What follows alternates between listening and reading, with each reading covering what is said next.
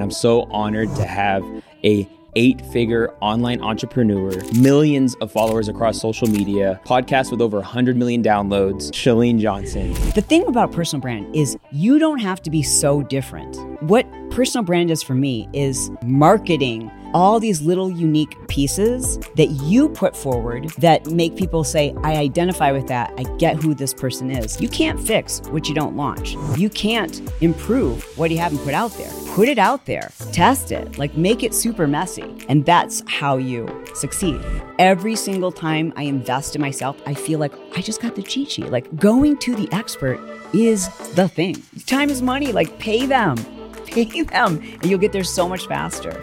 I hired a business coach. I paid her $250,000 for 1 year of coaching, right? First meeting, she says, welcome to the department. It's Omar Tkori, and we have conversations on this podcast with people who are owning it in their department. Today's department is all about the lifestyle department, how to build a business around your lifestyle, how to be paid for what it is you do, what it is you like, what it is you know. And I'm so honored to have a 8-figure online entrepreneur, millions of followers across social media, podcast with over 100 million downloads, and a hip hop enthusiast, Chalene Johnson. What's going on? This is so cool because I feel like this is you jumping the generations. Because I know your impact on Sean Cannell has been huge. I would say there's no Think Media without Chalene Johnson. Wow. And so all the things that Think Media has been able to afford me, I mean, it's been cool, Right? Yeah. And so if you don't know who Chalene Johnson is, based on what I just said, those are all true things. But I think when I think about a few OG players when it comes to personal branding, online business, and things like that, you're at the top. Well, thanks. That's really, it's a bold statement, and it's one that it feels weird, to even to think of yourself sometimes as a brand, but we are. Yeah, it's crazy. Yeah. No, I get offended when I ask people, about Chalene? No. Who do you think you are? No. I love that. And what's weird is, sometimes people know me for a brand that is no longer, you know what I mean? Yeah, I love that. You just introduced me and people are going to watch this and learn about marketing and business and those kinds of things. But sometimes I'll be on a podcast and they introduce me as a fitness expert because that was the brand that I became known for first. Okay. So I don't want to go too origin. We can get there. I just want to first say, how have you been able to navigate? Just because I think the number one question people have, or one of the top questions people have, is how do I pick a niche? And maybe what's the difference between a personal brand and picking a niche? And that kind of gets convoluted and people want to be known for everything. But I think your journey has said a lot about how you go about that. That's the hardest thing. I mean, that is what keeps people stuck where they are. It prevents them from making that jump. It prevents them from being known because no one wants to pigeonhole themselves. No one wants to be known for one thing because none of us have just one interest, It's the hardest thing. And if it were easy, then a lot of people would be well known. It was the hardest thing for me. I think you just have to go, all these people keep saying this who are super successful. I am not the exception. This is the rule. I need to follow it. And that's kind of what I did. It's I don't want to pick one thing, but nothing else is really popping off. So I'm going to give this a try, and I'm going to try to be known for one thing long enough that I can get traction and be known. And then once you're known, then you can transition. But I think people do that too soon. They don't go all in. What would you say are some signs that you could know that it's time to start including new things? Sure. Start okay. talking about new things. Such a good question. I love this. When you feel like, okay, this is how people are introducing me. People are saying, oh, do you know so-and-so who does such and such? People already are promoting what it is you do in your niche without you having to constantly tell them what it is. That's number one. And number two is when you feel like my work here is done. I'm no longer inspired. I think there's a spiritual side of that if you're not being fulfilled doing what you're doing, it's too freaking easy now. And you're like, I don't want to say it's like beneath me, but you're like, there's so much more to me that now it's time. Like, but that's a financial thing too. And it's getting to this place where it's like, all right, people know me for this, and I want to extend this a little bit. Yeah, and that's kind of the thing I've kind of seen in my journey. Even in this last year, I started coaching. I started a coaching program, and some people joined, and it was priced at a place where people could join because Omar knows the tech and he knows the video stuff. And then some other people joined are like, bro, I just wanted to be a part of whatever it was you're doing. Okay. I respect you. Like, I love how you conduct your life. Were those your longest standing followers, supporters? I would say the people that joined because of me. Yeah. I actually think they were the newer. Oh. And it's because the longest standing people know me for the tech because of Think Media. Yeah. But then when I started taking my personal brand more intentionally on Instagram and showing more of my life, people know that I'm in ministry. People know I'm an entrepreneur, but I'm also a content creator, and now I'm a coach and a dad. And I find ways to intertwine that, but it's not kind of natural. But one of the guys that joined the program was straight up like, dude, I joined for the tech, and I had no idea that you can like help people break limiting beliefs around the concept of creating content and putting yourself out there. And I was like, that's what I want to be known for. Okay. I want to be known for people knowing that you're the guy who helps people with their content. You know? Well, here's the thing is when you do transition your brand, you have to hammer it into people's heads that this is your brand. And for me anyways, what I needed to do was kind of kill off my previous image. So when I wanted to make that transition from being in fitness, which is a place where I did that kind of by accident. You know, I always was a marketer and an entrepreneur and someone who just loves sales and psychology and, you know, just helping people figure that out. And once I became known for fitness, it was just like, once I wanted to break free, I literally had to I stopped posting fitness content. I stopped taking podcast interviews where they wanted to talk about fitness or speaking engagements or appearances that were fitness related. I took that out of my bio. I took it out of everything. And I told people what it was I was known for, even though I wasn't yet known for that. So I would introduce myself as a business and marketing expert. And they would then later find out the fitness stuff. So you have to be the biggest promoter and reminder and tell people, this is who I am. This is what I do. That's so good. And I just love, I think the theme is that you were so intentional about that. Yeah. Hey, and your nose became more apparent. Yep. Yeah. And that's hard, you know, because there's not as many opportunities at first. Yeah. Right. And so it's really, really tempting to jump back into your old brand, which you can do. But I didn't though for about 5 years. And then I felt more comfortable. Like, okay, now people know me for business and marketing. I feel safe, I guess you could say, doing the fitness interviews now. Yeah. So when you say business and marketing, are you're saying that for the entrepreneur that needs to build that brand, or are you saying for like the person that works in a department for marketing? Oh, for the entrepreneur. Yeah. Okay. The entrepreneur. So then, would you agree with this statement? Because I've heard it and I actually agree with it. And maybe I should have not said that first, but leading the witness. That the fastest path to wealth is building your personal brand. Have you ever asked yourself the question, Omar, how the heck does your videos look and sound so dang crispy?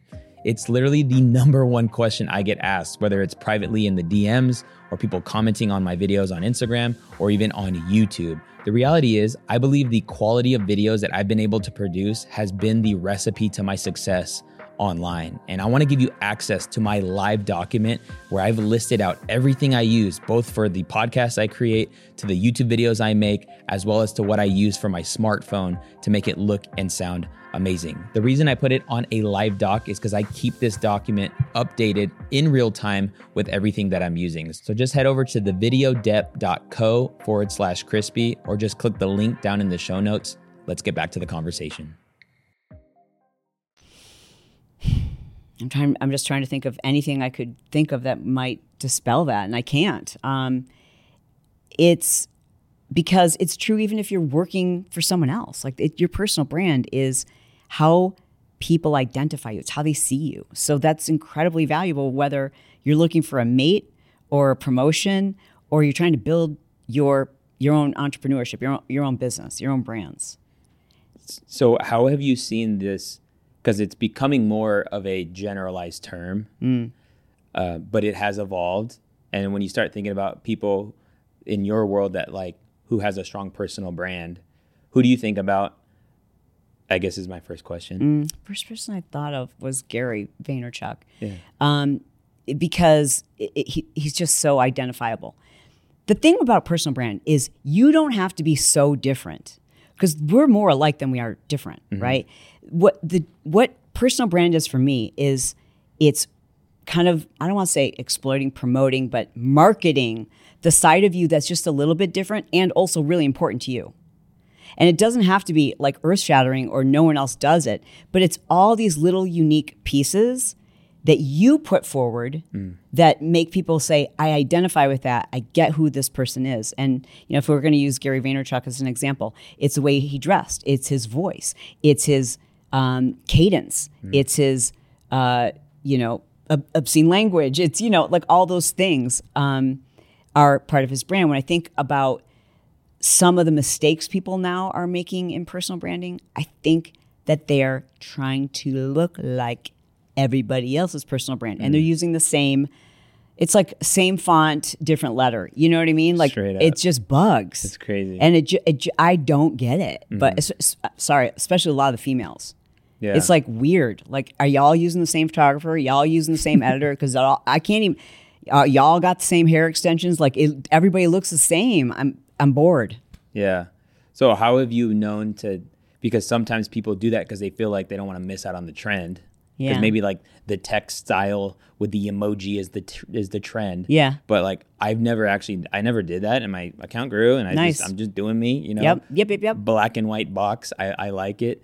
But how do you distinguish between like, okay, that's a trend that I should do, and like that's a trend that's stylistic that maybe. For me, I can just say when I see something that kind of bugs me and it feels like I'm seeing a lot of it, why would I do that? Like if it bugs me, if it doesn't feel authentic, if it feels like I've seen so much of this, then I don't think of that as a trend. I think of that as something that's being overplayed and doesn't make it stand out, doesn't make it unique, you know? And I think that when you're thinking about personal brand, it's not like all of you that you're putting forward, but it's the parts that you're like, I want to attract people who like this too. Right. And it's why like I talk about rap music, and it's why I love talking about the fact that I have ADHD, because I like working with easily distracted people because they're not as annoyed by me as someone who has extreme focus. If you have extreme focus and you're watching my podcast, you're going to be like, she's annoying because I jump around, and the way that I explain things really resonates with someone who's easily distracted and wants to, they can't stand small talk. They can't stand all the little things. So the things I'm going to put out to the world about myself are going to attract people who have those things too and are looking for those qualities and relate to them. And it makes it so much easier to be yourself. No, that's really good. I would say maybe the two platforms, and if I'm missing one, let me know, that I would say dominate. It would be Instagram and podcasting. Would there be anything else that you would say like, no, dude, I kill this too? Parenting.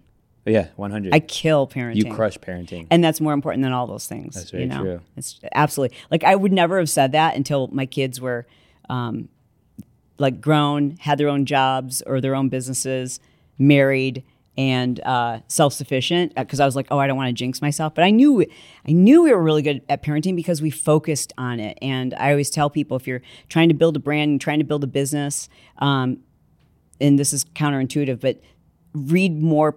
But you are also in a marriage, or you're in a relationship, or you're in like an important season, read more books about how to be good in relationships. Like read those books, and maybe not so much about business and marketing and making more money, because God will bless you and those things will fall into place if you honor your priorities, And I think there's a lot of entrepreneurs who, there's all this like the weight of your potential really is heavy for like your generation, No, 100. It's huge. Like, and it's because of social, like you feel this, the comparison and just the weight of like, I should be doing more. I should be further. No matter how great you're doing, you just feel like because of social, I should be doing so much more. But the thing that you can't measure on social is the quality of your relationships. Right. And that's the only thing that brings us happiness. And I think it's good that it came from you because you've experienced business, you've experienced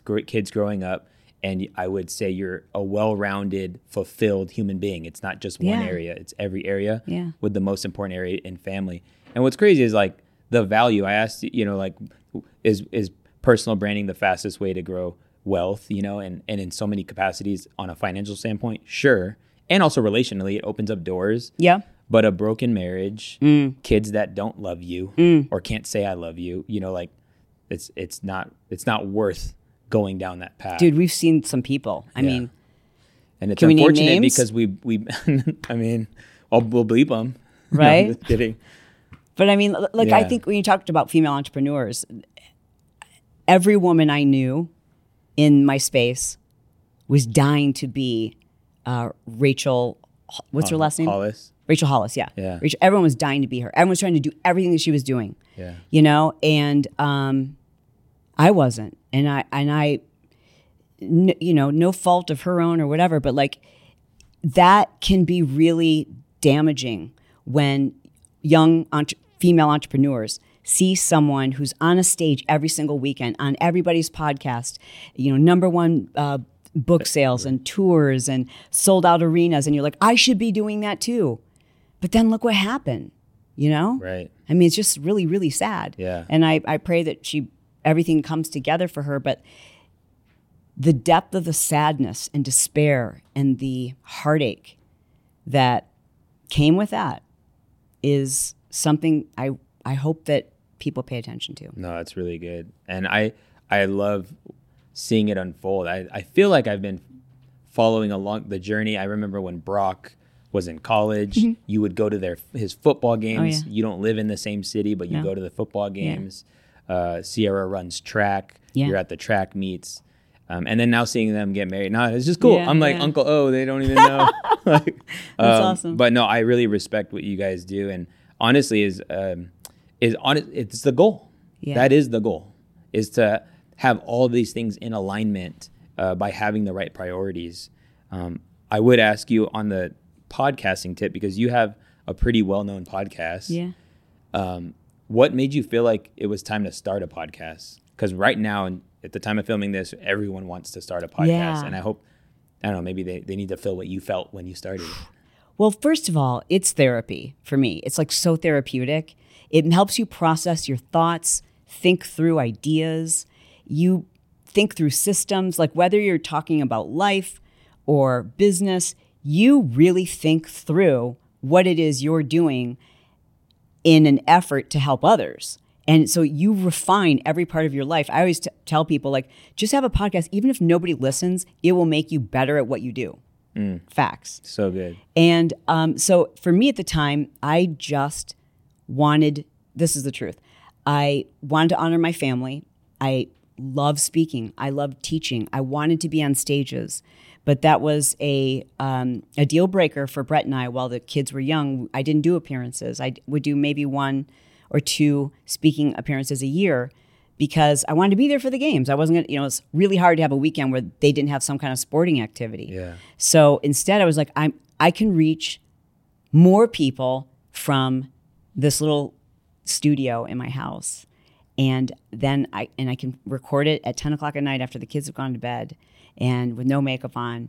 And I can reach tens of thousands, millions of people without ever having to get on a flight, without having to negotiate a rate and stay in a hotel room and be away from my family. And yeah, it wasn't the same ego stroke, you know what I mean, as getting on a stage and having people like applaud for you and ask for your autograph or whatever. But it fed my soul, and more importantly, it allowed me to be present. So good. And so you went all in audio only. Yeah. What were the things you did to get it to grow? Kept doing it. Yeah. Just consistency. Really listening to my community, building a community, knowing that I was one of them. And whatever it is I was going through, they were going through typically, right? So I've got a lifestyle podcast and a business podcast. And the same was true for both. Like if it was a business podcast, it was just like, what's everybody struggling with, you know? And I kind of started it when online entrepreneurship, digital marketing was relatively new. So we were all kind of learning, like, what's an opt-in page and what's this email list thing we need to start building? Like, why is that more important than how many followers I have on Facebook? And then it was just really listening to the community and letting them direct the content, listening to them. How long do they want the episodes? How often do they want to hear interviews? Like, what do they want? Yeah. And you really just talking and being honest with them. Yeah, I love that. I love that you said that it was like therapeutic too, because that means you're going to keep going back to it. But a lot of people probably struggle with the idea of starting a podcast all by themselves. How did you hold? What do you mean all by themselves? Just like literally, I mean, was every episode an interview? Oh no.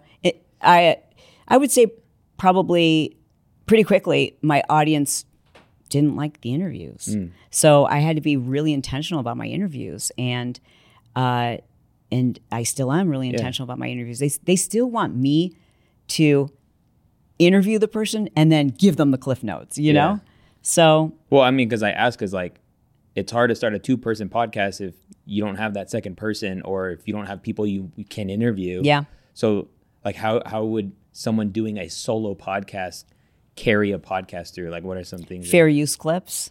That's what I would do. What does that mean? Like, so if I want to do a podcast on, say, personal branding, and I can't get that expert on the show with me, or maybe, and it's difficult to do, right? It's not easy because now everyone's got a podcast and everyone's looking for the same guests.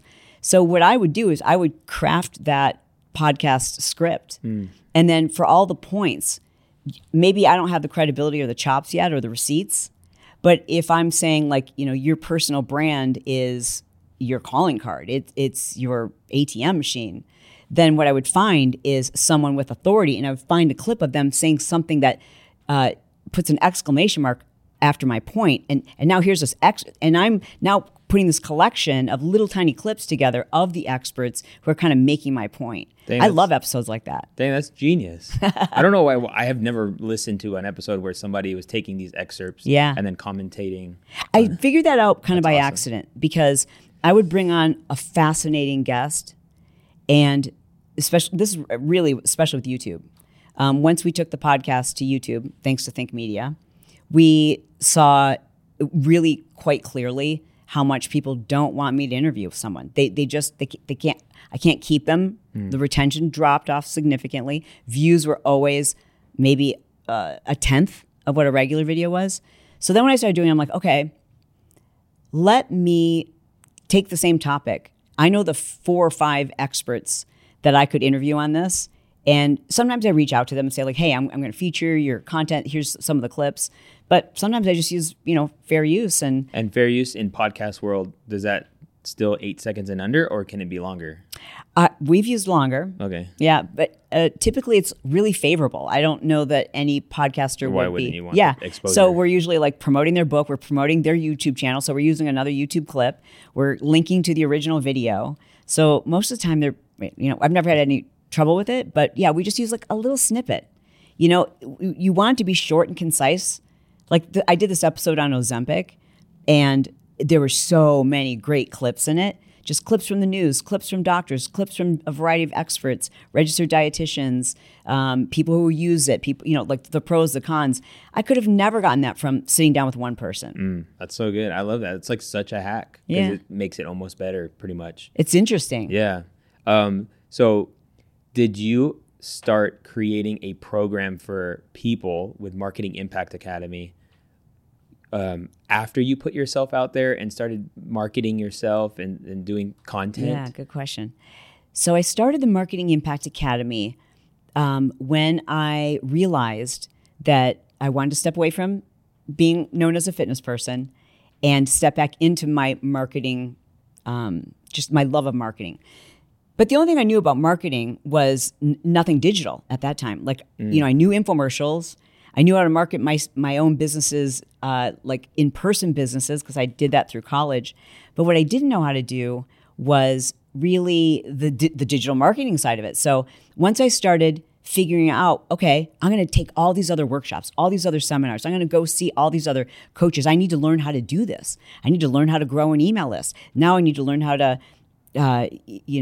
create sales videos. I need to create a sequence of emails that lead to a sale. Like all these things I didn't know how to do. So I spent, I don't know, probably $200,000 on educating myself on how to do those things. And every time I took another course, I realized there's something else I didn't know I was supposed to do. Like, oh, I need to do that first. Oh, I need to do this. And I was like, is there a blueprint or like a playbook, or can someone tell me what the syllabus is to learn all of this? Like what order, so that I'm not wasting time and money. Mm-hmm. And eventually I just was like, well, I'm going to create that. So and that's really what the Marketing Impact Academy is. It's like, okay, now that I've learned all this, there is an order. And if you're easily distracted, you are going to be tempted to do things out of order. Mm. And it's not that they're the wrong things, but they're going to slow you down. You know, if the first thing you do is create a podcast and you don't know what you're doing with it, where are you sending people? What's the ad? Exactly? How are you going to capture emails? What's your niche? Well, all of these things. That's great, but it's eventually that will diminish your confidence, because you'll be like, yeah, I tried that and it didn't really go anywhere. And always that I attribute that because people no longer find the value in it, and usually you don't find the value in it because it's not generating any income. Right. And so Marketing Impact Academy has done heaps for Think Media. Put a link to it in the description. Nice. And I will sign up for an affiliate. Turn up. Okay, so it's Marketing Impact Academy. You love marketing. What is marketing, and what is marketing versus sales, and what is marketing versus brand? Dang, could you have sent me this question in advance so I could sound really witty? What is marketing? Marketing it's different now, today. I think marketing used to be sales. And today I think marketing is helping people understand what something is so they can make a decision themselves, right? And it's helping them understand like how this is transformative for you, how this can help you, how this is different, and some of the nuances, because there's a lot of competitors offering the same thing. Right. So it's getting really good at knowing what people need to know about this thing that you have, this thing that you do. I think sales is helping people make that decision without tricking them into it, without conning them into it, without selling them. Mm-hmm. That's selling. Nobody wants to be sold to, but we love to buy. Right. We love to buy, but yet we're so afraid to sell. Mm-hmm. And that's because all of us have had the experience of being sold to. So I always say, the reason why I've been really successful, we've sold millions and millions and millions of dollars without ads using Instagram stories, because I don't sell. If you follow me on Instagram stories, you will see I explain things. I'm going to tell you, I'm going to give you the anti-sell and the why I love this, but the thing that I don't love about it. And now you have automatic trust with me. You know what I mean? It's really good. Like I'm like, I love this lip gloss, but it's super sticky, it's tacky, and I don't love that. But it's cheap. So it's like you're giving people like the way you would speak to your girlfriend or your best friend. Like, I love this car, but dude, it guzzles gas. Like, it sucks how much gas it eats. You have to be honest and give people the anti-sell. And so when you're doing that, you're explaining and letting people make a decision for themselves. That's really good. I love that you said you've used stories to sell. Mm-hmm. Like, let's kind of go there and talk through some best practices. And honestly, I want to talk about the way it's pretty meta, by the way, that you love marketing and you have a program called Marketing Impact Academy and you have to market it in order for people to buy. Yeah. It's kind of a very self-aware business model, might I say. Thank you very much. Appreciate that. But I'd like to get into the cycle of how you promote it, because I see it, you do it differently. It's, open cart a couple times a year. But so somebody has something to sell. Mm-hmm. What are some things that they should be doing on Instagram stories? Mm-hmm. And why should they put it on Instagram stories as opposed to posting a reel? Well, first of all, I follow a template. So I do this all day long with everything, even if it's something I'm not selling, meaning I don't benefit from it. I don't have an affiliate link for it, but it's something I want my audience to understand. It could make their lives better. And that's key. So good. So if you are on stories and you're only selling things that put money in your pocket, I already don't trust you, right? I'll give you a perfect example. I love this stuff right here. Lumify. Another. Have you ever used it? She whipped out a purple tooth. Little eyedroppers. Purple eye drops. Oh yeah. And then purple toothpick. Yes. But okay. Yes. Oh, again. So I live by this stuff. I love this stuff. I am not an affiliate for them. They don't even send me free product. But when you put this stuff in your eyes, like for me right now, my eyes are kind of bloodshot because I'm traveling. So, but you put this stuff in your eyes, you look like you have a filter on. Like your eyes will immediately pop. Let me get some of that. You need some. I love that stuff. You are such an OG infomercial person. You just take it to 2024. So because I talk about that, because I talk about when I walked in here, I was like super excited to show you my new dental floss picks because they're lavender. I honestly don't know how to put on. Oh, I'm a pro. You're going to be so bright and sparkly. But because I get excited about things like that and they make my life better, now you trust me. Right. And so what's going to happen is you're going to buy these. I'm not going to get a dime from them, but it's going to work out for you. And so what I just did was create evidence in your mind that when Chalene has done her research and tells me to get something, it goes well. That's really good. And so I need to be doing that I need to be doing 80% of the time for stuff that doesn't have any benefit to me, but I think it's going to make your life better. That way, now when I do tell you about something that I offer, like Marketing Impact Academy or Insta Club Hub, then you're like, I have all these evidence, all these experiences where she recommended something and it worked out. Right. So I trust her. That's really good. And there has to be a level of patience in that because you're marketing things. But I think because your business model, you know what you're doing, you know that it's unto something. Even though you spend most of the year just talking about things you love and hate and things like that. Well, I don't want to intent, it's part of who I am too. And that's how some people are, right? Yeah. There are those people who Sean's one of those people, have you heard of this? You get excited about things. You want other people to try them too, whether it's a microphone or gear. And so just don't be afraid to do that, A. And B, the template. So I usually use about 3 to 4 stories to build to something. And the first thing I do is I hook people so that people who aren't interested, I give them the grace of saying, I'm not interested in this. So for example, I might say, do you find that when you're traveling, you can never find your bag and it's annoying? Or you're worried you're going to lose your bag and it's annoying? Yes or no? And so the people who say no, then they know the rest of the stories are not for them. But the people are like, yes, I have this problem. Then I relate to the problem. Me too. We just were traveling through Europe and we landed in an airport where I did not know where my bag was. And I freaked out and we didn't get our luggage for 7 days or ruined my vacation. But then I discovered from talking to my community, there's a solution. And okay, so now people are like, what is it, right? So then the next story, now I'm showing them the solution, which is, an Apple AirTag. Let's go. I did right? the same thing, yeah. And so now it's and then I don't put a link to it because links, first of all, if somebody clicks on a link, I have no idea who clicked on it. I'm not having a conversation with them. So therefore I don't have a relationship with them. But if I say to that, if I type on my screen, comment the word AirTag, or is that what they're called? AirTags? Yeah. Comment the word AirTag and I'll send you some info. Info. I'm not going to say the link. It's good. Sometimes because I'll that say word, link. Yeah. Just so you know, that word is a trigger word. Totally. Absolutely. Yeah. So I might say link if it is a link, but more often than not, I'll say, comment this word and I'll share my thoughts. And so then they just comment that word. Now I can use ManyChat to automate this if you've got a lot of followers, but most people don't have enough followers that they can't handle this manually. Sure.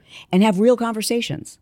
Because when you have a real conversation, people are, now I can answer questions with you. I'm not selling you. Right. I'm making sure is this even going to work for you? Yep. And I'm having real conversations. Real conversations convert. Real conversations lead to conversions. That is so powerful. That's the sales strategy for stories. Yeah. Triple S. I mean, sometimes I'll use a link sticker if I'm being lazy, but more often than not, people, first of all, again, now if someone's commented a word, I can track this. I can follow them. I can DM them again later. I can have a relationship with them. If I know if I'm sending them a link in the DM, I know if they've clicked on it if I'm using ManyChat. Whereas if they're just clicking on a link that I pasted as a story sticker, it's like driving past a billboard. I have no idea if somebody took advantage of it or not. So if somebody doesn't know, ManyChat is a automation tool that can be used in tandem with your Instagram account, where you can create these prompts and things could happen. You can literally upload like a voice memo too. Yeah. And when somebody, puts a keyword in, it does magic. It's so dope. No, it's insane. When I launched my podcast, I used it. I've used it probably, I don't use it like all the time, but I used it when I did a giveaway. I gave away a whole YouTube studio, and it's crazy how it hacks the algorithm, honestly, because of the response. And then the amount of DM and the engagement that it produces, especially if there's something that's worth people wanting to engage with. But how long have you been using ManyChat? It's like a magic thing. Some people genuinely are like, they think it's me and I'm just on my phone, and it's awesome. I know, it's amazing. A couple years, you asked about, can you sell on your Instagram feed? The only exception, I think, is if you're doing ManyChat. That's it. So good. And, like I did a post where it took me 15 seconds.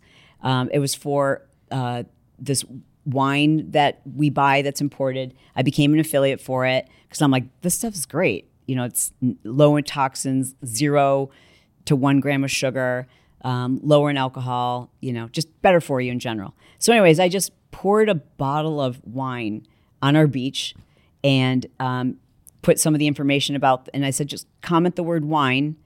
And I think I had something like 6,000 it's so cool. drinkers. 6,000 people commented the word wine.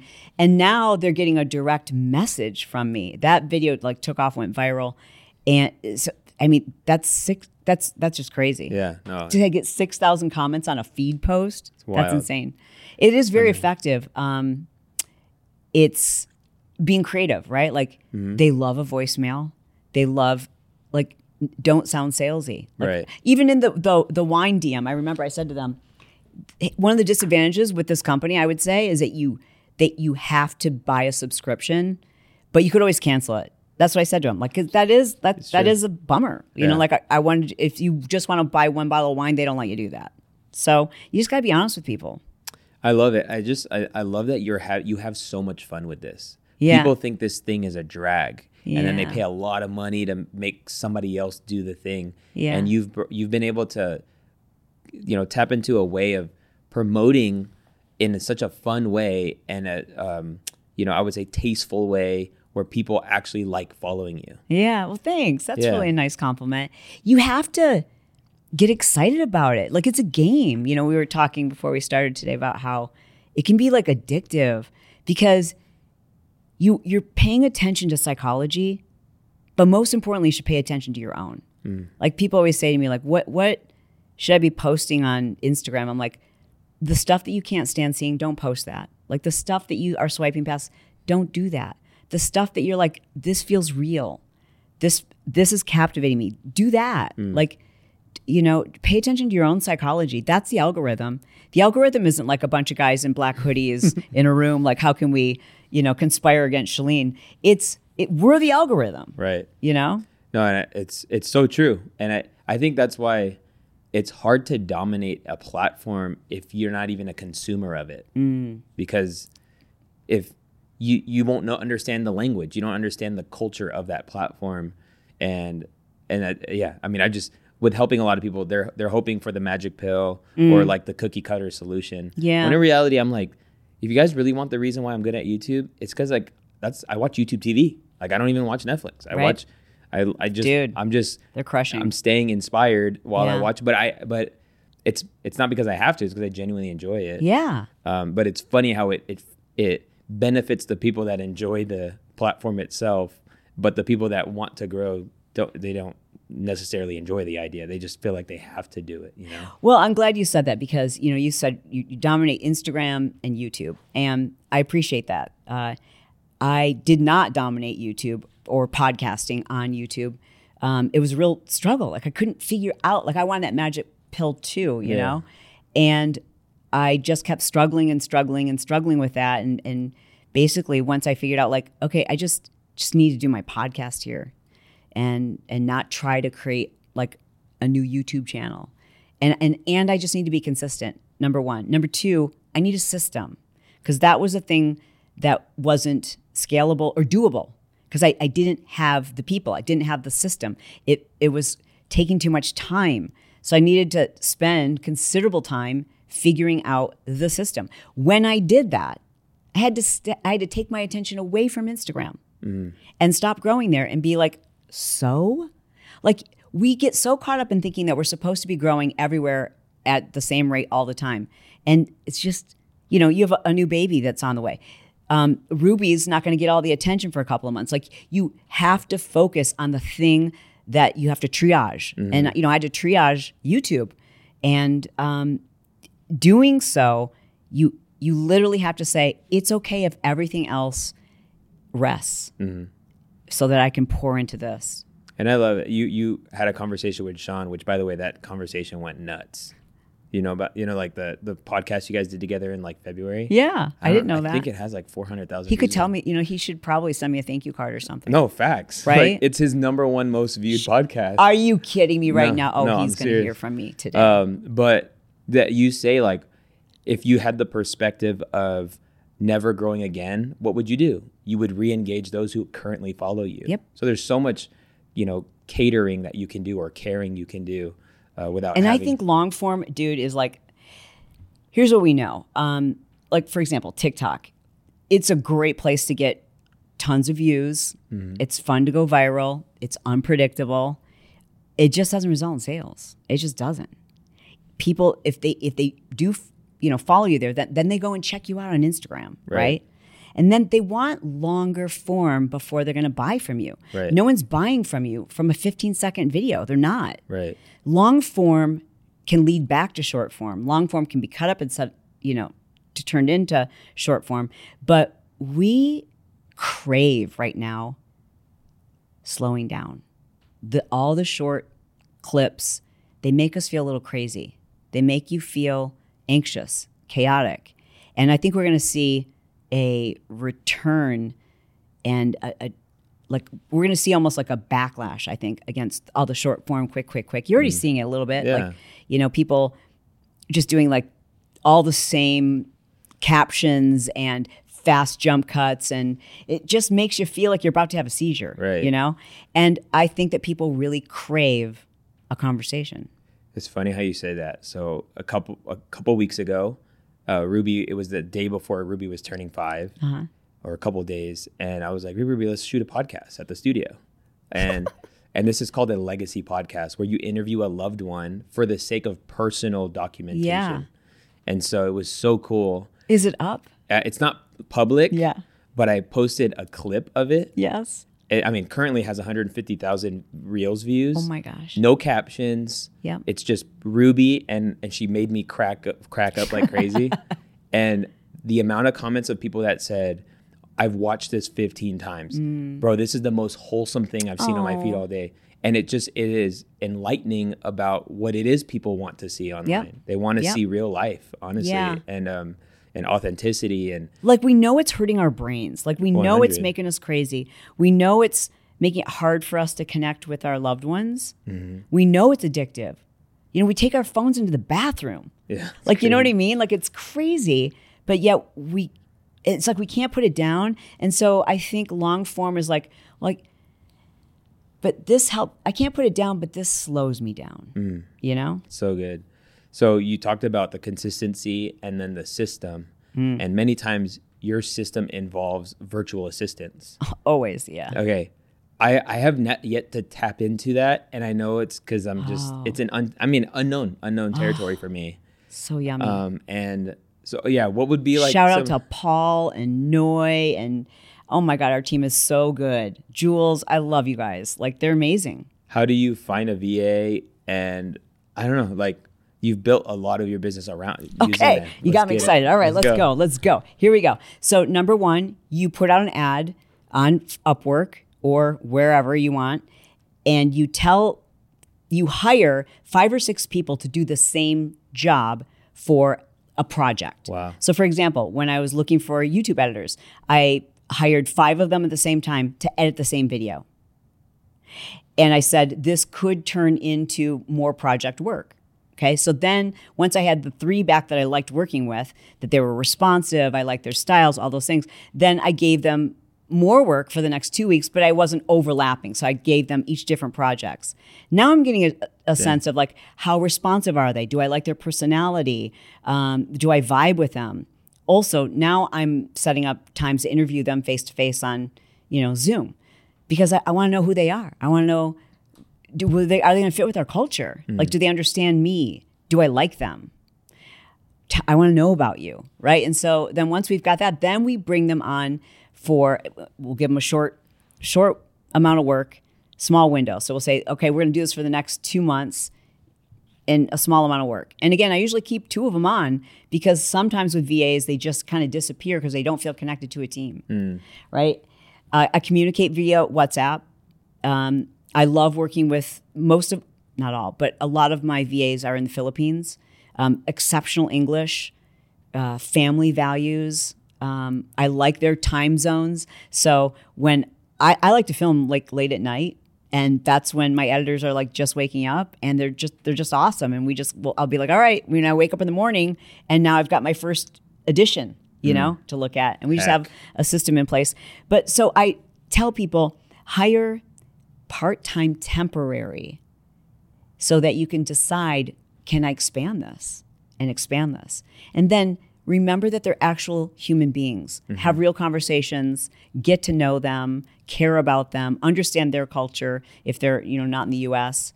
And it's incredibly rewarding. I mean, a lot of our VAs have been with us for like 10 plus years. That's insane. Yeah.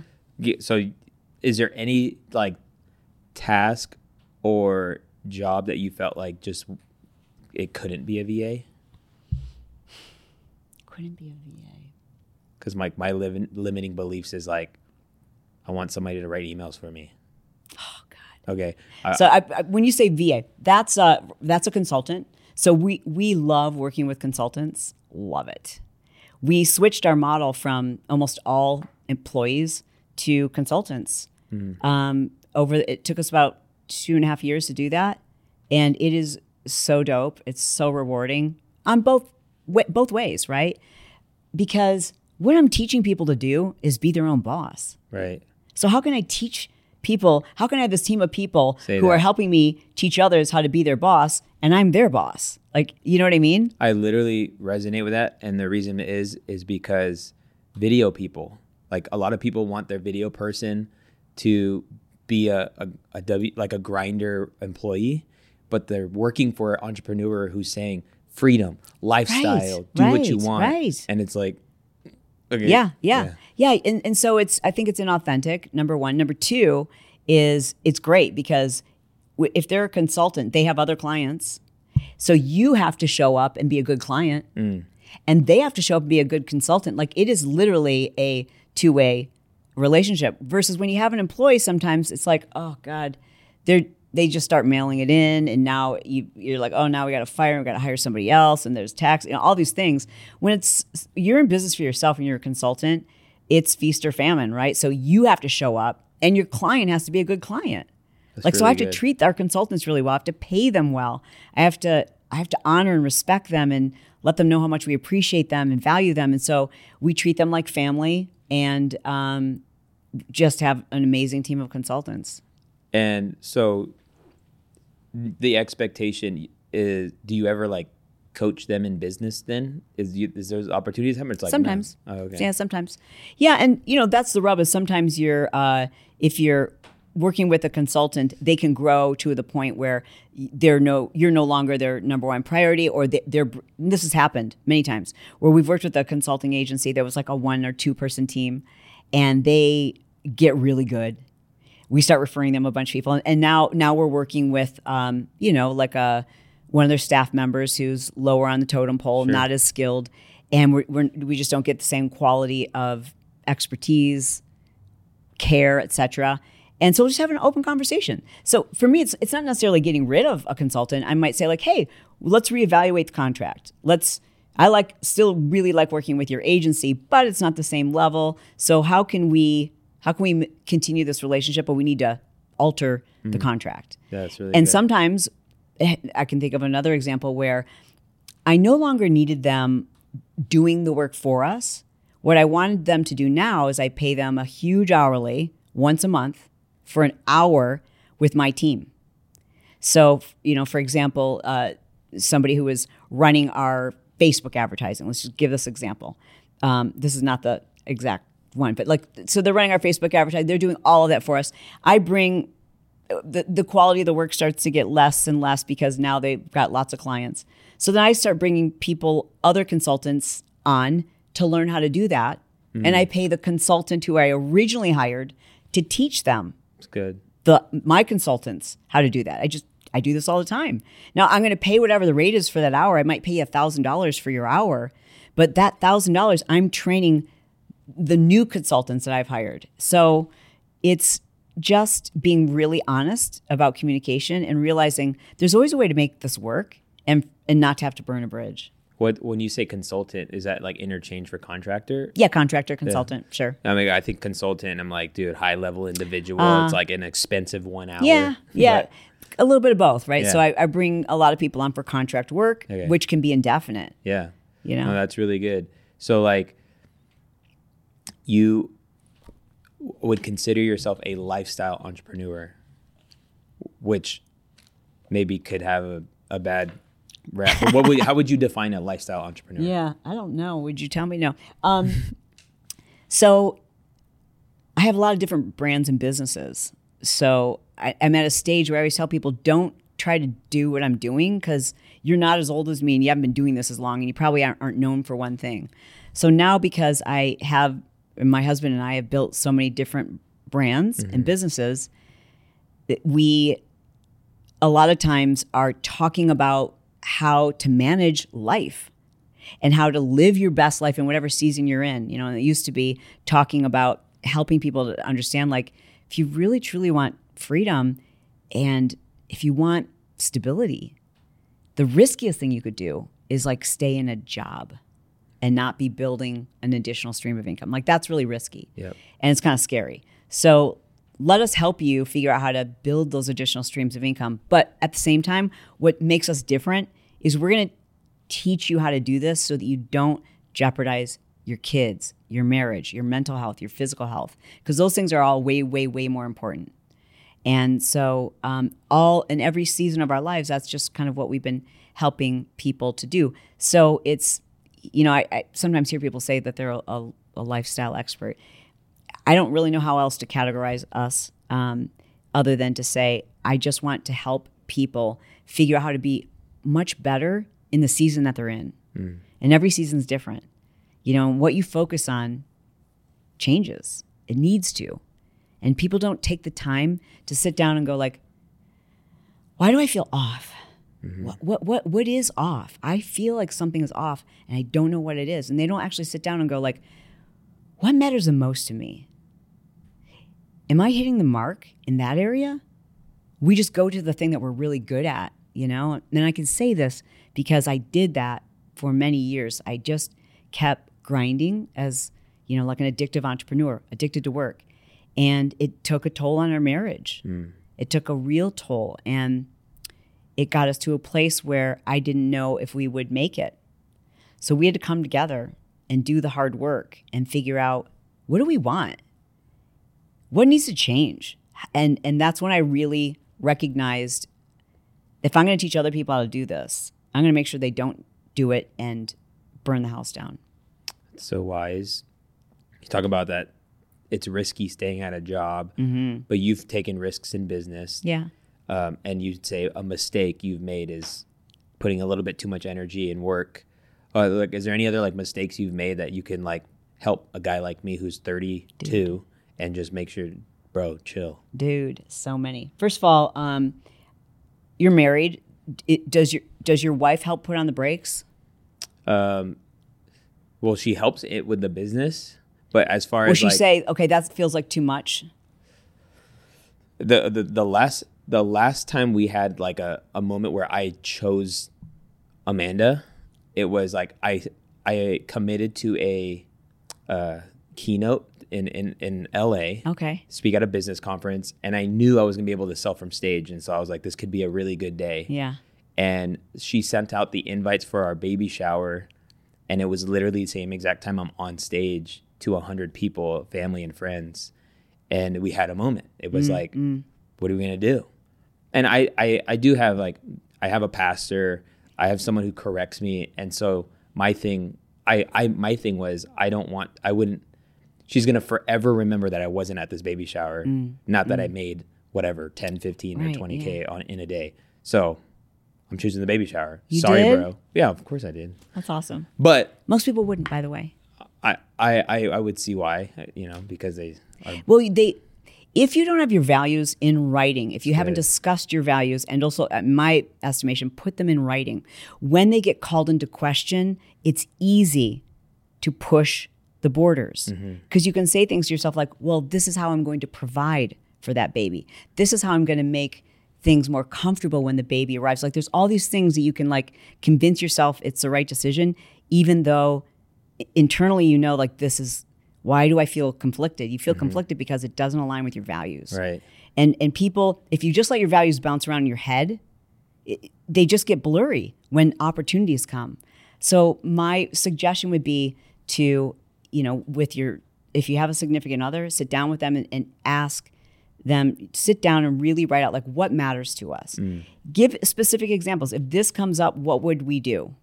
How would we handle it? We called it a priority clarity statement, Brett and I. That's good. And we still do it regularly.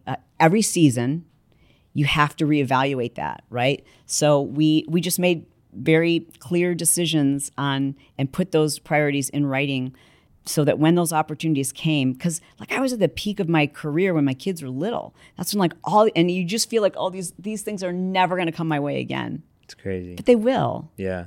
But what will never come your way again is the opportunity to get it right as a parent. That'll never happen again. You don't get a do-over. Dang.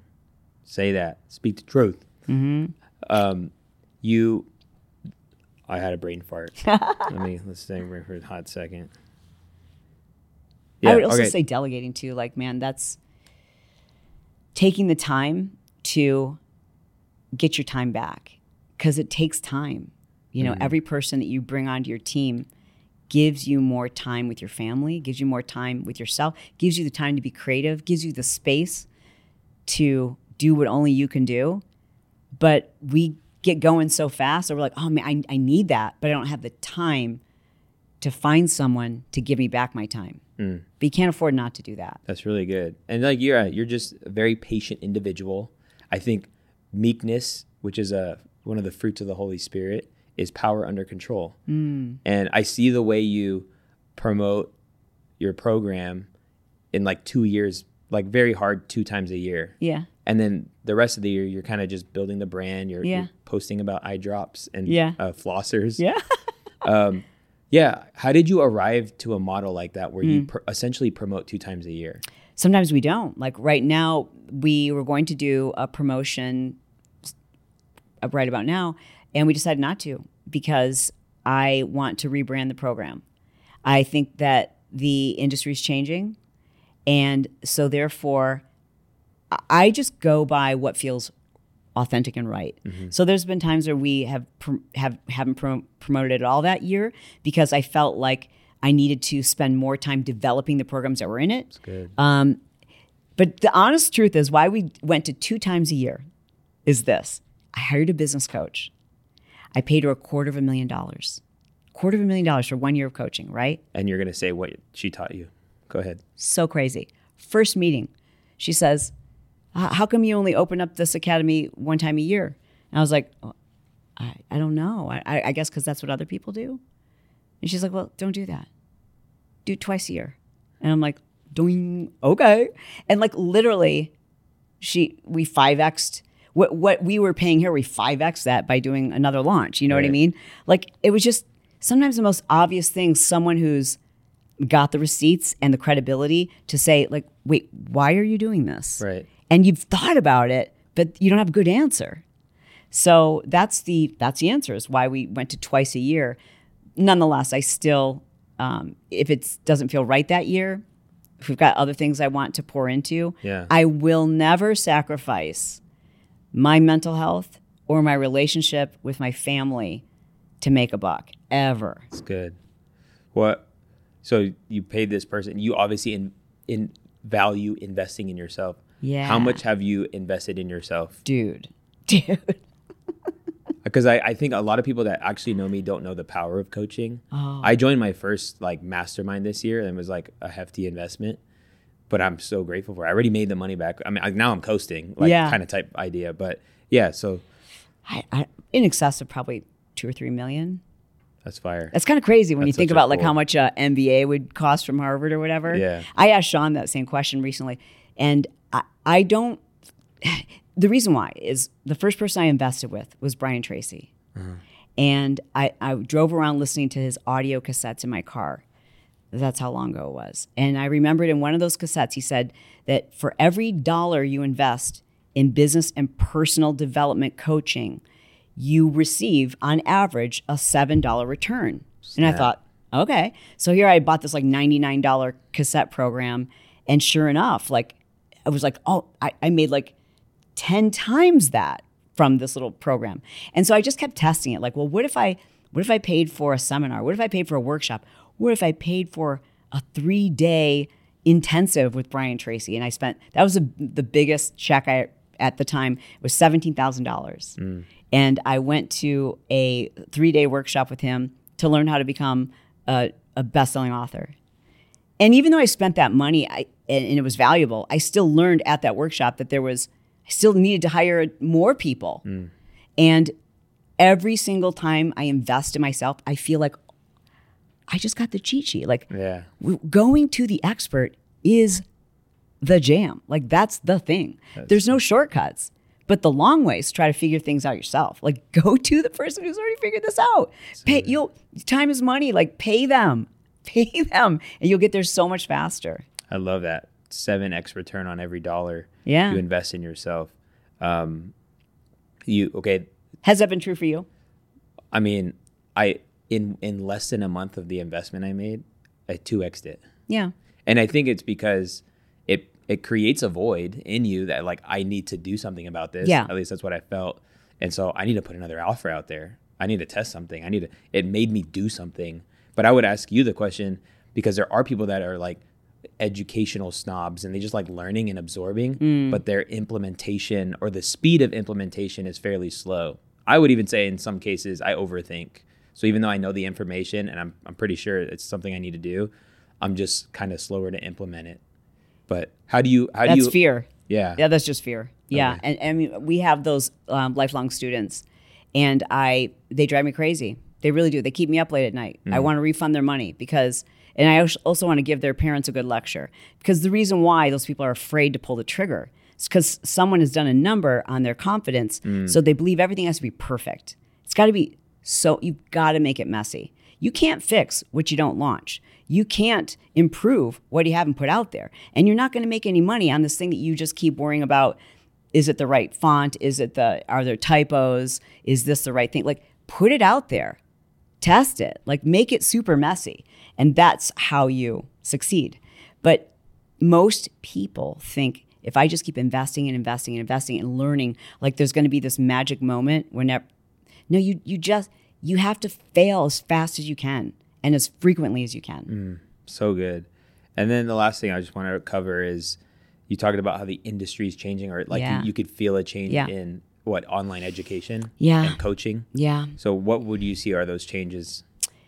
I think that becoming an online entrepreneur was a lot easier 10 years ago, because social now is so complicated, right? Like think about Instagram. It used to be just post a square photo. Right. Now it's Instagram Shorts, and it's ManyChat. We're talking about DMs, and we're talking about going live and your bio and reels and all these things, right? That in and of itself is like full time. So now if I have someone who's brand new, especially someone who is my avatar. So she's 40 years old, 45 years old. She knows she has something to offer the world. She knows she wants to start something of her own, but she has never done this before. That's quite a learning curve. That's a heck of a learning curve compared to what it was 10 years ago. There's so much to teach. There's so much to learn. And I'm getting the sense it's too much to learn for some. And so I think there will always be those people who are like, I want to figure it all out myself. And I think there's going to be those people who are like, can you do it for me? And let me just plug in me. And so I think that we're going to see a lot more done for you and done with you. I think that the power of courses is still going to be there, right? But I also think that a lot of people are going to want to go directly to the source so you can tell me specifically about my situation, what I need to do. It's good. Because a lot of people can't figure that out. Like, you can tell them all the different ways to figure out your niche, but they're like, but can you just tell me what it is? Yeah, right. You know? So That's really good. I think there's going to be a lot more need for personal coaching and done for you services. The pendulum. Yeah. It always swings. Yeah. That's good. Thank you so much for being on. So fun. That was such an enlightening conversation. Really? And I respect everything you do, but more than that, respect who you are. And every time I see you guys, I'm like, golly, that's goals. Like, literally pulled up to the studio. Brett's in his athleisure, just cut through his stuff with his tats. And then you come out like decked out and you're like, yeah, we went to the gym. Like, oh, okay. Oh man, we're living the good life right now. We're in that season night. So I really appreciate that. And I know you're in the thick of it, but man, you're just such a great dad and such a great team around you. And I feel the same way about you and Sean and the family that you guys, the company that you keep. I'm very loyal. I appreciate you. Yeah. Excited. Let's party. We're celebrating Sean, 40-year-old Sean at his turn-up 40-year-old bash. When did he go gray? Like at 24? Dude, he went gray at 18.